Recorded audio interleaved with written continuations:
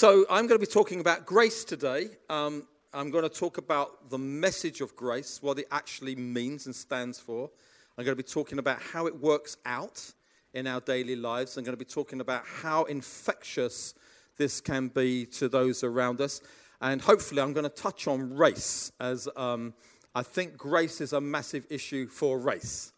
I think just to apply ourselves to the race issues without understanding the grace of God, we won't get there in the end. Because it's through God's grace that we're able to live and we're able to do life with people who are of different cultures and different backgrounds. It has to be the grace and mercy of God. I mean, if you're different from me, you need grace to handle me. and so this is very important. These two things go together. Some of you might think, well, I've heard all about grace before. Do you know what? You just can't hear enough about the grace of God. And my prayer today is even those of you who've heard loads of this, whether it's the first time or lots of time, something of the grace of God once again will come really hitting you and really motivate you in life. And so I'm going to look at three aspects of the grace of God and three areas. The first is this, that it is a wonderful truth. I'm going to look at the doctrine of the grace of God. This is a massive subject, so I'm going to do in about 10 minutes, which I would normally do in a five-part series. I'm going to give you a kind of taster of it. And first of all, it is a wonderful truth, and a truth that you really do need to know as a child of God. So what I'm going to do is I'm going to read from Ephesians chapter 2, verses 1 to 10. Now, I could have gone to lots of different passages of the Bible to describe grace. For me, this is one of the most powerful texts in the whole Bible trying to describe this wonderful truth of grace. So I'm going to read these verses to you. Now, if I read these verses in I've just been traveling a lot to different nations recently, and if I was to read this chapter out in certain parts of the world, it's so exciting and so thrilling that I could hardly be able to read these verses without many hallelujahs and amens and glory to God. But I'm in Welling, so it's probably not going to happen. Or you never know, it might do. I'm in England, where the hallelujahs are deep inside of us. But you'll see what I mean when I read through this passage, because it's hard to stay quiet when you're listening to wonderful truth. And you were dead in the trespasses and sins in which you once walked, following the course of this world, following the prince of the power of the air, the spirit that is now at work in the sons of disobedience, among whom we all once lived in the passions of our flesh, carrying out the desires of the body and the mind, and were by nature children of wrath like the rest of mankind. But God, being rich in mercy, because of the great love with which he loved us, even when we were dead in our trespasses, made us alive together with Christ. By grace you have been saved, and raised us up with him, and seated us with him in the heavenly places in Christ Jesus, so that in the coming ages he might show the immeasurable riches of his grace in kindness towards us in Christ Jesus. For by grace you have been saved through faith. This is not your own doing. It's the gift of God, not a result of works, so that no one may boast. For we are his workmanship, created in Christ Jesus for good works, which God prepared before him, that we should walk in them. Amen. In this passage, just to quickly explain what grace is, I see three wonderful aspects, if you like, of the grace of God. And the first is this. It shows me that it's God's initiation. When I think of the grace of God, I think of the fact that God is the one who does it all. If you're saved here today, he saved you. You didn't save yourself. You didn't even begin the process. He began the process. There became a moment when God came into your life. It was all his mercy and grace. It was undeserved, and he initiated it. So God initiates this grace. How do I know that? Well, look at verse 1. You were dead in your trespasses. Look at verse 5. Whilst you were dead.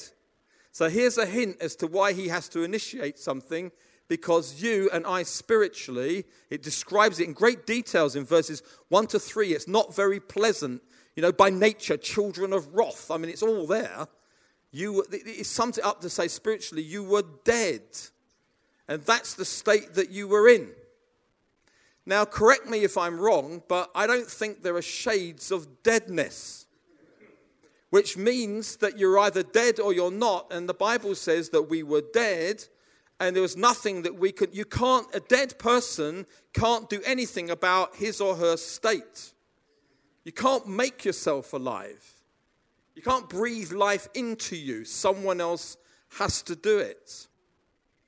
Now, some of us are very aware before we're in Christ that we are dead. Some of us would put our hands up straight away and say, oh, I was so dead. I was so... And the problem with that is there are some of us thinking we weren't really as dead as they were. How many of you were raised in church? Put your hands up. Church kids. There you go. Quite a few of you. Trouble with being a church kid. Sometimes say, I hear this phrase sometimes, are you a Christian? Well, I was raised Christian. Well, what on earth does that mean? You weren't raised to life. You might have been raised in the church, but you were as dead as the person who was far, far, far away from God and they knew it. So if you were raised in church and you are now a born-again Christian, that is as much a miracle as the person who never went to church all their lives. Amen? I think sometimes in the evangelical church, we've kind of adopted this thing of getting people to give their testimonies about how they became Christians. And you get someone with what I would call a really, really juicy testimony. Someone who's kind of done awful lots of things. And most of us are sitting there thinking, I hope they don't ask me to give my testimony because my testimony is really boring. I was raised in a Christian family. I never did anything wrong. And now I'm a Christian. Please don't ask me. And we put ourselves down as if they were really dead and we were not quite so dead. But if you were raised in a Christian family without a juicy testimony, you have got an absolutely miraculous testimony because now you find yourself alive in Christ. It's amazing. You know how it goes, the juicy testimonies. We get people up, don't we, at Easter to give their testimonies, I used to have a drug problem and I was addicted to all kinds of alcohol. I used to hang out with all kinds of women. And then when I was 5, I started to really kind of mess up even bad. And you're thinking, oh my goodness, where is this going to go? I have a rubbish testimony. No, you don't.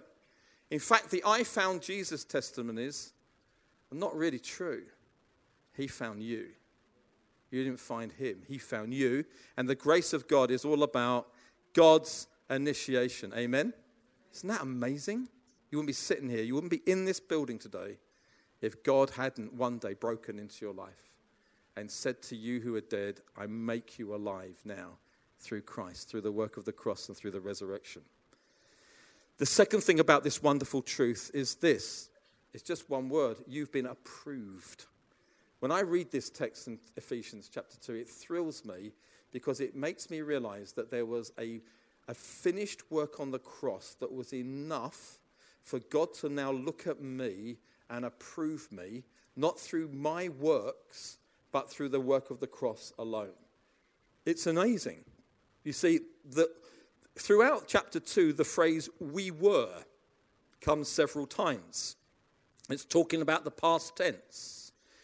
Verse 4, but God being rich in mercy because of the great love with which he loved us, even when we were dead in our trespasses and sins, made us alive together with Christ. You were, and then through the work of the cross, he made you, past tense. He saved you. Something happened at the cross that when you believed in the finished work of Jesus, it was like God said, now I approve you. And it doesn't matter what you try and do, you can't add to the work of the cross. The grace of God is this, that through believing in the cross, you are absolutely approved in the sight of God through the blood of Jesus from now and forevermore. You cannot add to it. It's enough. The Bible says it's a once and for all act. It's complete. And every time I put my trust in the cross, I may be trying to find the approval of other people, my friends and my family and people at work, and always sensing I need more approval. But when it comes to your faith in Christ, you don't need anything else to happen.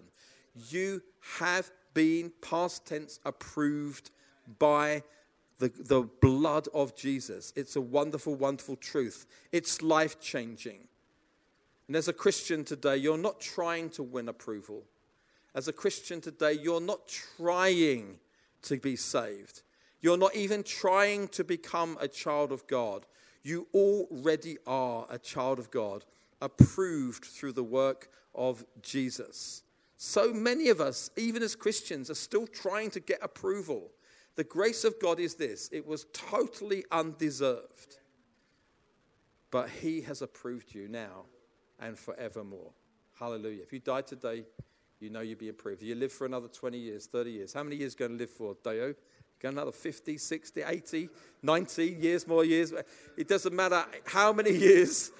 This is not a prophecy. It doesn't matter how many years you keep going. The truth of the matter is this: every day you wake up, you're still approved through the finished work of the cross. We don't need anything else to add to what God has already done. Okay? So it's God's initiative, and then we find out that we're approved now and forever. Here's the third little thing we get out of Ephesians chapter 2, verses 1 to 10. It's a gift. It's a gift. Grace is a gift. Verse 8, look at it with me, please. For by grace you have been saved through faith, and this is not of your own doing. It is the gift of God, not as a result of works, so that no one may boast. So a gift needs to be received. And the gift is offered to you, the gift of grace is offered to you for you to receive. And it's not, you can't buy it. You can't earn it. It's frustrating, isn't it? You can't better yourself to even deserve it. You never deserved it. You don't today, and you never ever will in the future. You can't work to be a recipient of the grace of God. It is a gift that is freely given that needs to be received. And if you sit there thinking, but that's not fair, you're absolutely right. The grace of God has got a lot to do with what's not fair. You didn't deserve this. You don't merit it. It's just freely given. So here's the deal. You've got to ask yourself the question as a result of it, why me? Do you know what? I'm looking at you and I'm thinking exactly the same thing. Why you? I mean, I don't know. There's nothing in you that's worthy of it. There's nothing in us that's bought it. None of us are better than anybody else. And the race issue is really interesting at this point, because it's not to do with your education or your background or your skin color or your culture or your language. It's to do with the free gift of God, like a gift that's been freely given to us. And so we're left the rest of our lives in wonder. Why me? How come God gave this grace to me? And I think that verse 4 is about as close as you're ever going to get to the answer. What is it saying, verse 4? But God, being rich in mercy, because of the great love with which he loved us. So I can only conclude, as I look at Joe, for example. It's always good to look at Joe for examples. I think, well, he obviously didn't deserve this. He didn't earn it. He didn't buy it. So how on earth has he received it? And I can only come to one conclusion. God loves him. That's the only qualification. The wonderful thing is this: God loves the whole world. Anybody that believes in the cross and turns to him will receive this gift of righteousness, this free gift. The grace of God comes pouring into his life or her life. It's ever so important that we understand on the basis of God's love for you that this is the motivation for the rest of our lives. Sometimes when we preach grace as opposed to law, some Christians get a bit worried and concerned because it sounds like we're saying, so there we go then, that's it. We're just saved and we've got the grace of God, and people might become lazy and take it for granted, and people might become very carefree about their Christianity and don't bother much to do very much. Of course, that's where the law comes, because the law comes for us to try harder, to try our hardest to earn things, and you can't go there. I personally think that the wonder of why me and being overwhelmed by the grace of God as a free gift is enough to keep me motivated for the rest of my life. Every morning you wake up, take a minute to just be, you may be going through a rotten time. Things may be really tough.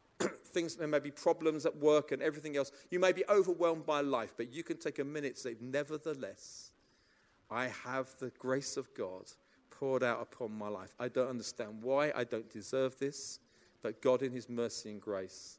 You don't need someone to bring laws and rules and regulations into your life to keep you motivated.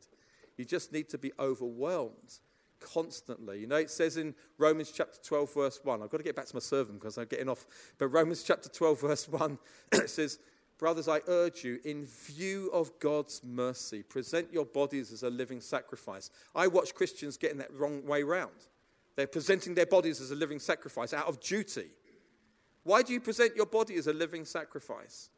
Because you're overwhelmed. In view of God's mercy, I give my life, my money, my time, my energy, my efforts. I live for this because I can't believe that I get to receive the grace of God. It's a wonderful, wonderful truth.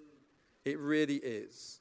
And just touching on race, because this is a series about race and grace, I would say this, in the light of God's initiation, the light that he's approved of me, in the light that I've received the gift, his Nemi over here, who's different, his skin color is different to mine.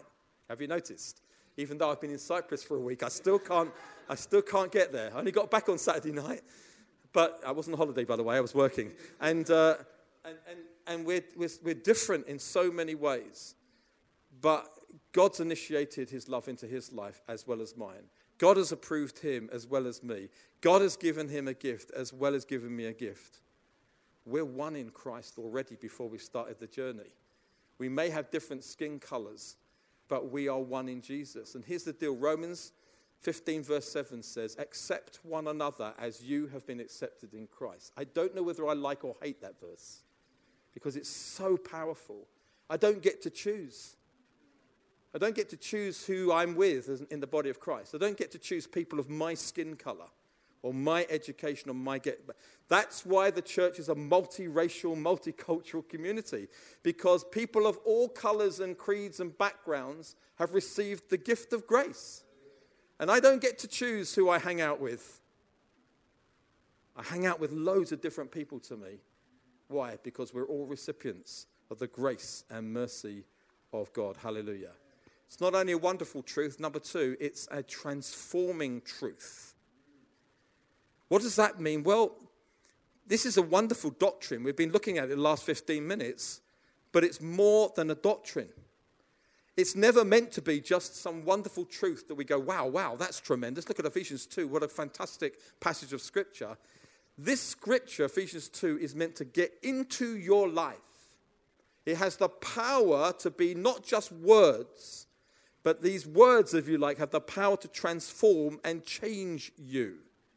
The doctrine is wonderful, but it's more than a doctrine. It's never meant to be just a doctrine you wonder about or sing songs about. It's meant to permeate every part of your life. Turn to 1 Corinthians 15, verse 10. The Apostle Paul in this chapter is talking about how he's not really worthy to be called an apostle. And he goes down all his history of all the things that have happened in his life. And he ends with verse 10 of 1 Corinthians 15 and says this, but by the grace of God, I am what I am. Or the translation could be, I am who I am. And his grace towards me was not in vain, which means not without effect. On the contrary, I worked harder than any of them, though it was not I, but the grace of God that was with me. I mean, that's just one little verse. I wish I had all day to talk about this. There's one little verse, but it's packed with the most amazing truth. There's three things from this verse that immediately comes to light in terms of it being transforming. First of all, these are results so Paul's got results as a result of the grace of God. One is I have a new identity. I am who I am by the grace of God now. I used to be this and I used to be known as that, but this is now who I am. By the grace of God, I have a new identity of who I am in Christ. Secondly, he says, it's not in vain. What does that mean? It means it's changed me. This wonderful doctrine has not only given me a new identity, it's changed the very root of who I am. And then thirdly, it's the end of striving. Yet not I, but the grace of God that is at work within me. Do you know why I know that knowing the doctrine of grace is not enough? Because I know people that can preach the doctrine of the grace of God. They can thunder it from their pulpits. They can talk powerfully about the wonders of the grace of God, and then when you hang out with them afterwards, they're about the most miserable people you've ever come across in your life. It's true. Think, what is going on? You've just expounded some amazing, wonderful truth, and yet you are someone who's not a happy bunny. You're not someone who you want to hang out with as a result, because somehow the great doctrines that you have proclaimed have not yet permeated your life. And I just want to use this as a little exercise, because I just want to show you, to ask you the question, has the grace of God changed you? Has it come into your life and permeated everything about you? And my little exercise is to talk about you as a person at the very core of your being, your identity. Because from what I can see from 1 Corinthians 15:10, your identity now is who you are, not what you do, or even how well you are doing. This is my new identity. The grace of God is meant to so affect and change us that we're able to say, do you know, at the very root of my being, I'm changed. And it's important that you understand that God loves you as you are. He wants you to be able to say, I am who I am by the grace of God. I may not be doing very well at the moment. I may be going through a hard time, but it doesn't change my identity. Life might be very perplexing, but it doesn't change my identity. And here's what we've got to stop doing, comparing ourselves with other people. I hear Christians say, if only I was like her. What are they saying? Well, they see her as someone really gifted and really close to God. And if I can just tuck in behind her, then maybe God will really... But God doesn't want you like her. He wants you like you. Oh, I would love to be like that couple. Or if only I could be as gifted as that guy. Stop it. Stop saying those things. Because what's the point of God breaking into your life if all you want to do is be like somebody else so you might earn the grace and mercy of God, when you've actually earned the mercy and grace of God by being yourself? It's massive. This is the grace of God permeating your life. It's what I have become. It now defines me. So let me ask you this question. I want you to forget about everybody else just for a moment. Let me ask you this question. Can you say that I am who I am by the grace of God? It's important that you accept yourself as God has accepted you, with all your funny ways, with all your peculiar looks and body shapes, of which there are many different ones in this room, with all, little goatee beards some of us have got, and some of us can't ever grow a beard, and, you look in the mirror. It's got to do with something that's more than the outward appearance, but something that's within you.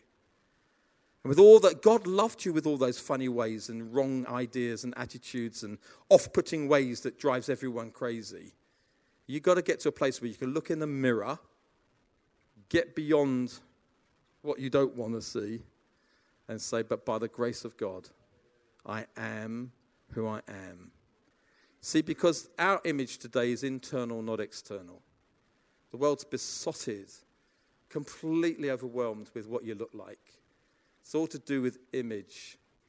I was in the gym yesterday lunchtime. Let me repeat that. I was in the gym yesterday lunchtime. So I'm not bothered about my outward appearance, but I was in the gym today, and I was just getting changed, and there was this guy, he must have been about 22. This is kind of a new phenomena for me. I don't think my generation would... I won't go there anyway. And he I don't know what it was, but he had a brush that looked like something his mum had given to him, and he was in the front of the mirror just doing this. I thought, how many times do you have to do this? And he kept looking, and he kept doing this, and then falling but more. He got a thing out, and he got something out, I don't know what it was, and put that on, and then he walked away. And I thought, well, thank goodness for that. And then he walked back again, and he started the process all over again. It's really strange. It's really weird. I mean, who's looking? It's just like strange. Are you one of those people, when you're in blue water, when you're walking along, you have to keep looking at yourself in the reflection just to make sure everything... We're a nation that's besotted with outward appearance. God's far more interested in what's going on the inside. Your character is far more important than your looks. And guess what? As the years go by, your looks are going to change whatever you do. This friend of mine who was doing his hair, that hair may not be there in 20 years' time.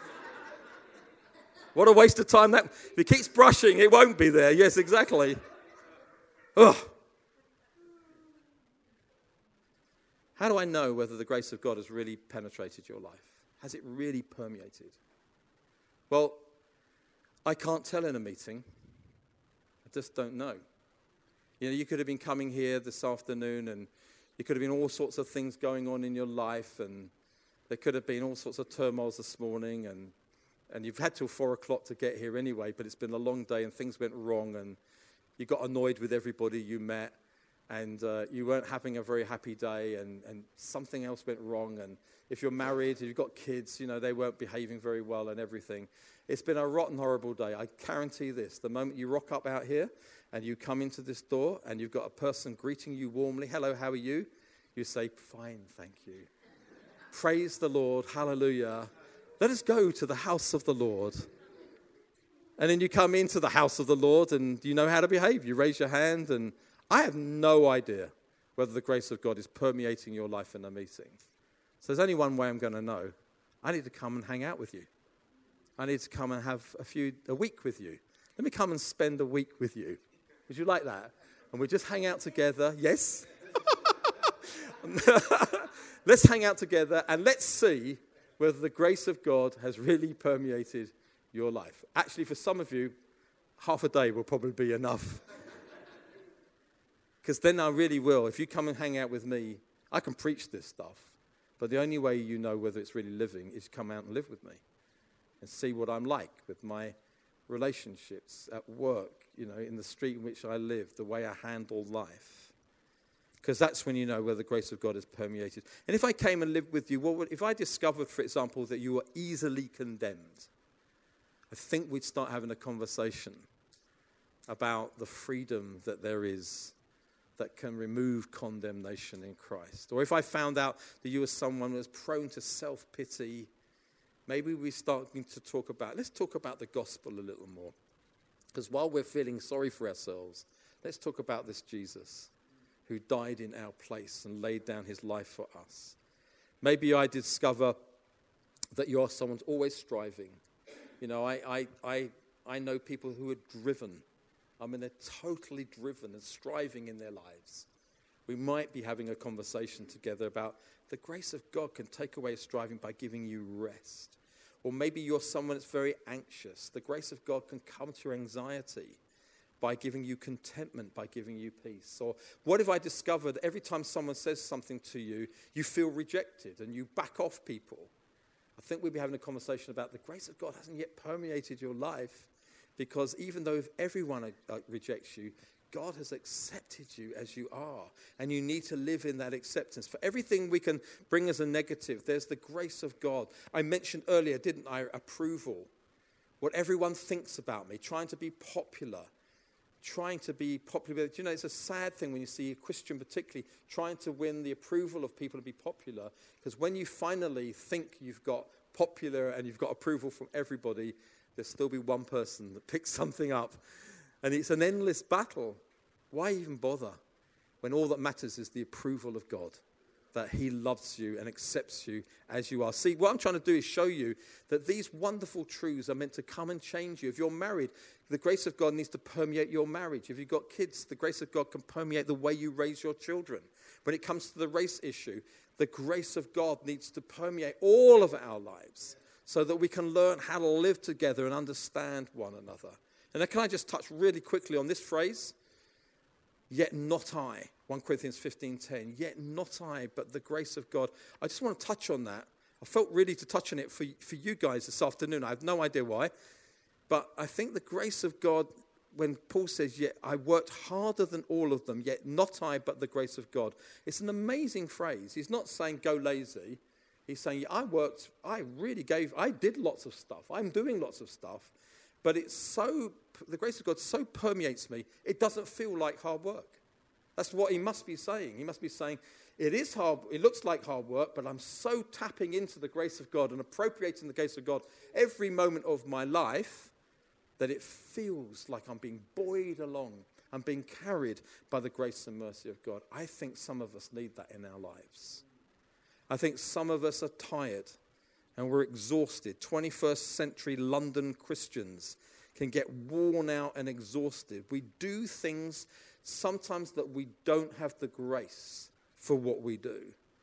We're running around, doing stuff, getting bigger homes and better education for our kids and sport, left, right, and centre, and we're all exhausted and tired. I just ask the question, why are you doing this? Or if you are doing it, make sure you've got the grace of God. So the end result isn't that you run ragged and exhausted, but the end result is that there's joy and there's life and there's peace and there's contentment and there's energy. And if those things are not there in your life, then you need to learn to live in the grace of God, or be brave and stop some of them. Because some of us are just living crazy lives. And do you know what? Life's not going to get any slower. It's just going to get busier and busier and busier. So, well, what's that got to do with the grace of God? It's got everything to do with the grace of God. Because the grace of God asks the questions of why, the motives of why we do things. It really does penetrate us in the very depth of our being. Amen. Finally, third thing is that this truth is infectious. The Bible says, freely you have received, freely give. If you've been a receiver of grace, then you can be a giver of grace. It's wonderful, isn't it, this doctrine? It's fantastic to know it's penetrating our lives. But God doesn't want you to keep this to yourself. He wants you to share this, to give this away. There's something about the grace of God that has the power to affect other people. How our society today needs to see the grace of God. There's so little grace in the UK at the moment. Have you noticed? I mean, when it comes across our lives, it should see and feel and experience something of the grace of God, not just as individuals, but as a community. When people come amongst us, they should see the grace of God, not just hear the doctrine of the grace of God, not just know that that doctrine is changing lives, but then it's demonstrated, it's on display for those to see. In Acts chapter 11, we'll look at verse 23. It's a story of when Barnabas is sent down from Jerusalem to check out a bunch of people who've become Christians. But no one in Jerusalem is really sure whether they're the real deal or not. We're just not sure. So Barnabas goes down to find out whether they're the real deal. This is what it says in Acts 11:23. And when Barnabas came and saw, see that word? Other translations have saw the evidence of. When he came along, saw the evidence of what? The grace of God. So this was not a doctrine he was seeing. This was something that had permeated people's lives, as we've just been talking about, and then was so visible, he saw it. And for Barnabas, the authenticity as whether these people were truly Christians was the grace of God. He wasn't saying they're preaching good sermons. They speak in tongues. They prophesy. No. He's saying, here's the real deal. This is what confirms it. These people are showing the evidence of the grace of God. And he was glad. And he exalted them to remain faithful. And he got on his mobile back to Jerusalem, said, they're the real deal. It took about a few months, actually, but they are the real deal. How do you know? I saw the evidence of the grace of God. This is so powerful. The grace of God is infectious. I don't know what he saw. He must have seen changed lives, and maybe he saw love. Maybe he saw the outworking of the grace of God, the real deal, how these people love one another and serve one another. It was infectious. It was authentic and genuine. Jesus said, by their fruit you will know them. He saw something of the fruit of the doctrine of the grace of God permeating their lives and then being on display. I believe grace is something that's alive. You can touch it. You can see it. It's something in it that rubs off on others. We have a couple of people in our Eltham congregation who've been saved in the last year from terrible drink problems, Alcoholics Anonymous. They're now bringing along most of the people that they're with. And do you know what is the attractive thing? Some of these people, the grace of God is so on display. It's such a transformation of life. It's just infectious. They're just telling everybody the answer's Jesus. And people can see that the answer is Jesus in the transformation of their lives. Because the gospel is the only thing that can really set people free and change their lives. We're seeing people coming to Jesus over in Eltham at the moment because people are just being so attracted by something that is really attractive. If God can do it for you with your addictions, he can do it for me too. It's wonderful. And it needs to be worked out amongst us as a community, the way we relate to one another, the way we accept one another, the way we make mistakes and forgive one another. We're not judgmental, we're not competitive. And it's not just words, it's the practical way we what's the word? Hospitable. We do stuff together without judging one another. It's really, really attractive. Believe you me, when it comes to the race issue that we'll be looking at over the next 3 weeks, this is going to have to be one of the most attractive things of all. That we accept one another. And the grace of God is demonstrated through our love and union with one another. See, every tribe, every tongue, every nation isn't just something reserved for heaven. What's the point? It's too late. We've all got there. It's over. A prophetic voice of the church is that we're every tribe, tongue, and nation now on earth. And when the world is segregating off, the church is coming together because of God's mercy and grace being worked out in our lives. As Nemi of Welling said just last week, the grace of God breaks down barriers, turns away prejudice, because it proves that the gospel works because it's inclusive of whoever you are and wherever you come from. Can I just say one final thing about grace, which I do think is important in terms of how infectious this truth is even the way we speak. The way we speak to one another in church community, the way we speak to people who don't yet know Jesus. The speech that comes out of our mouths tells us something about the grace of God. The way I converse with people that disagree with me, for example, the tone, the way I do it is dependent on God's grace in me. So you find little verses like this in Colossians 4:6. Let your speech always be gracious. What does that mean? Well, it's from the grace of God. Let your speech always be gracious, seasoned with salt, so that you may know how you ought to answer each person. Do you ever get into a discussion with somebody who disagrees with you on something? The way you then handle that conversation with that person, the tone that you use, seasoned with salt, the gracious way that I've got into some scrapes over years with people who really don't like me and what I stand for and what I believe. And something inside me wants to be really, really defensive and then aggressive. Do you understand? Because I'm defending something, because I'm defending what I believe, my faith, I then start getting aggressive. It doesn't win over anybody. I've spoken to aggressive atheists in my life. And I really want to get aggressive back. But I've learned that if you do not do that and you just take your time and you just share naturally, Christians don't go into this strange, weird world of kind of a metamorphosis that happens to Christians sometimes when it comes to defending their faith. Just be yourself and just talk graciously to people. One thing our society's got to learn is this.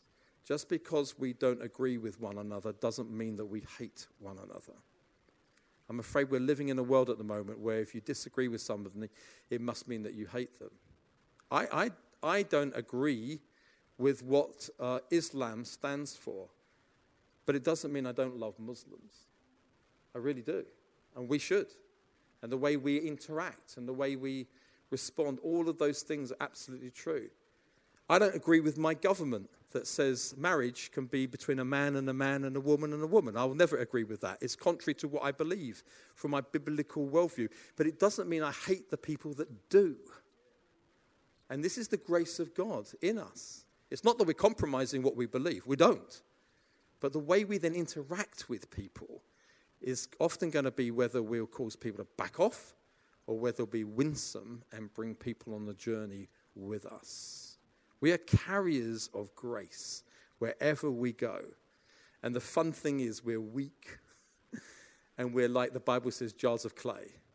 And what that means is when we go through life in weakness, people nevertheless see the grace of God and they say, you're going through what we're going through, but there's something different about you. What is it? And we'll say it's the grace of God at work in our lives, and this grace can work in your life too. Amen.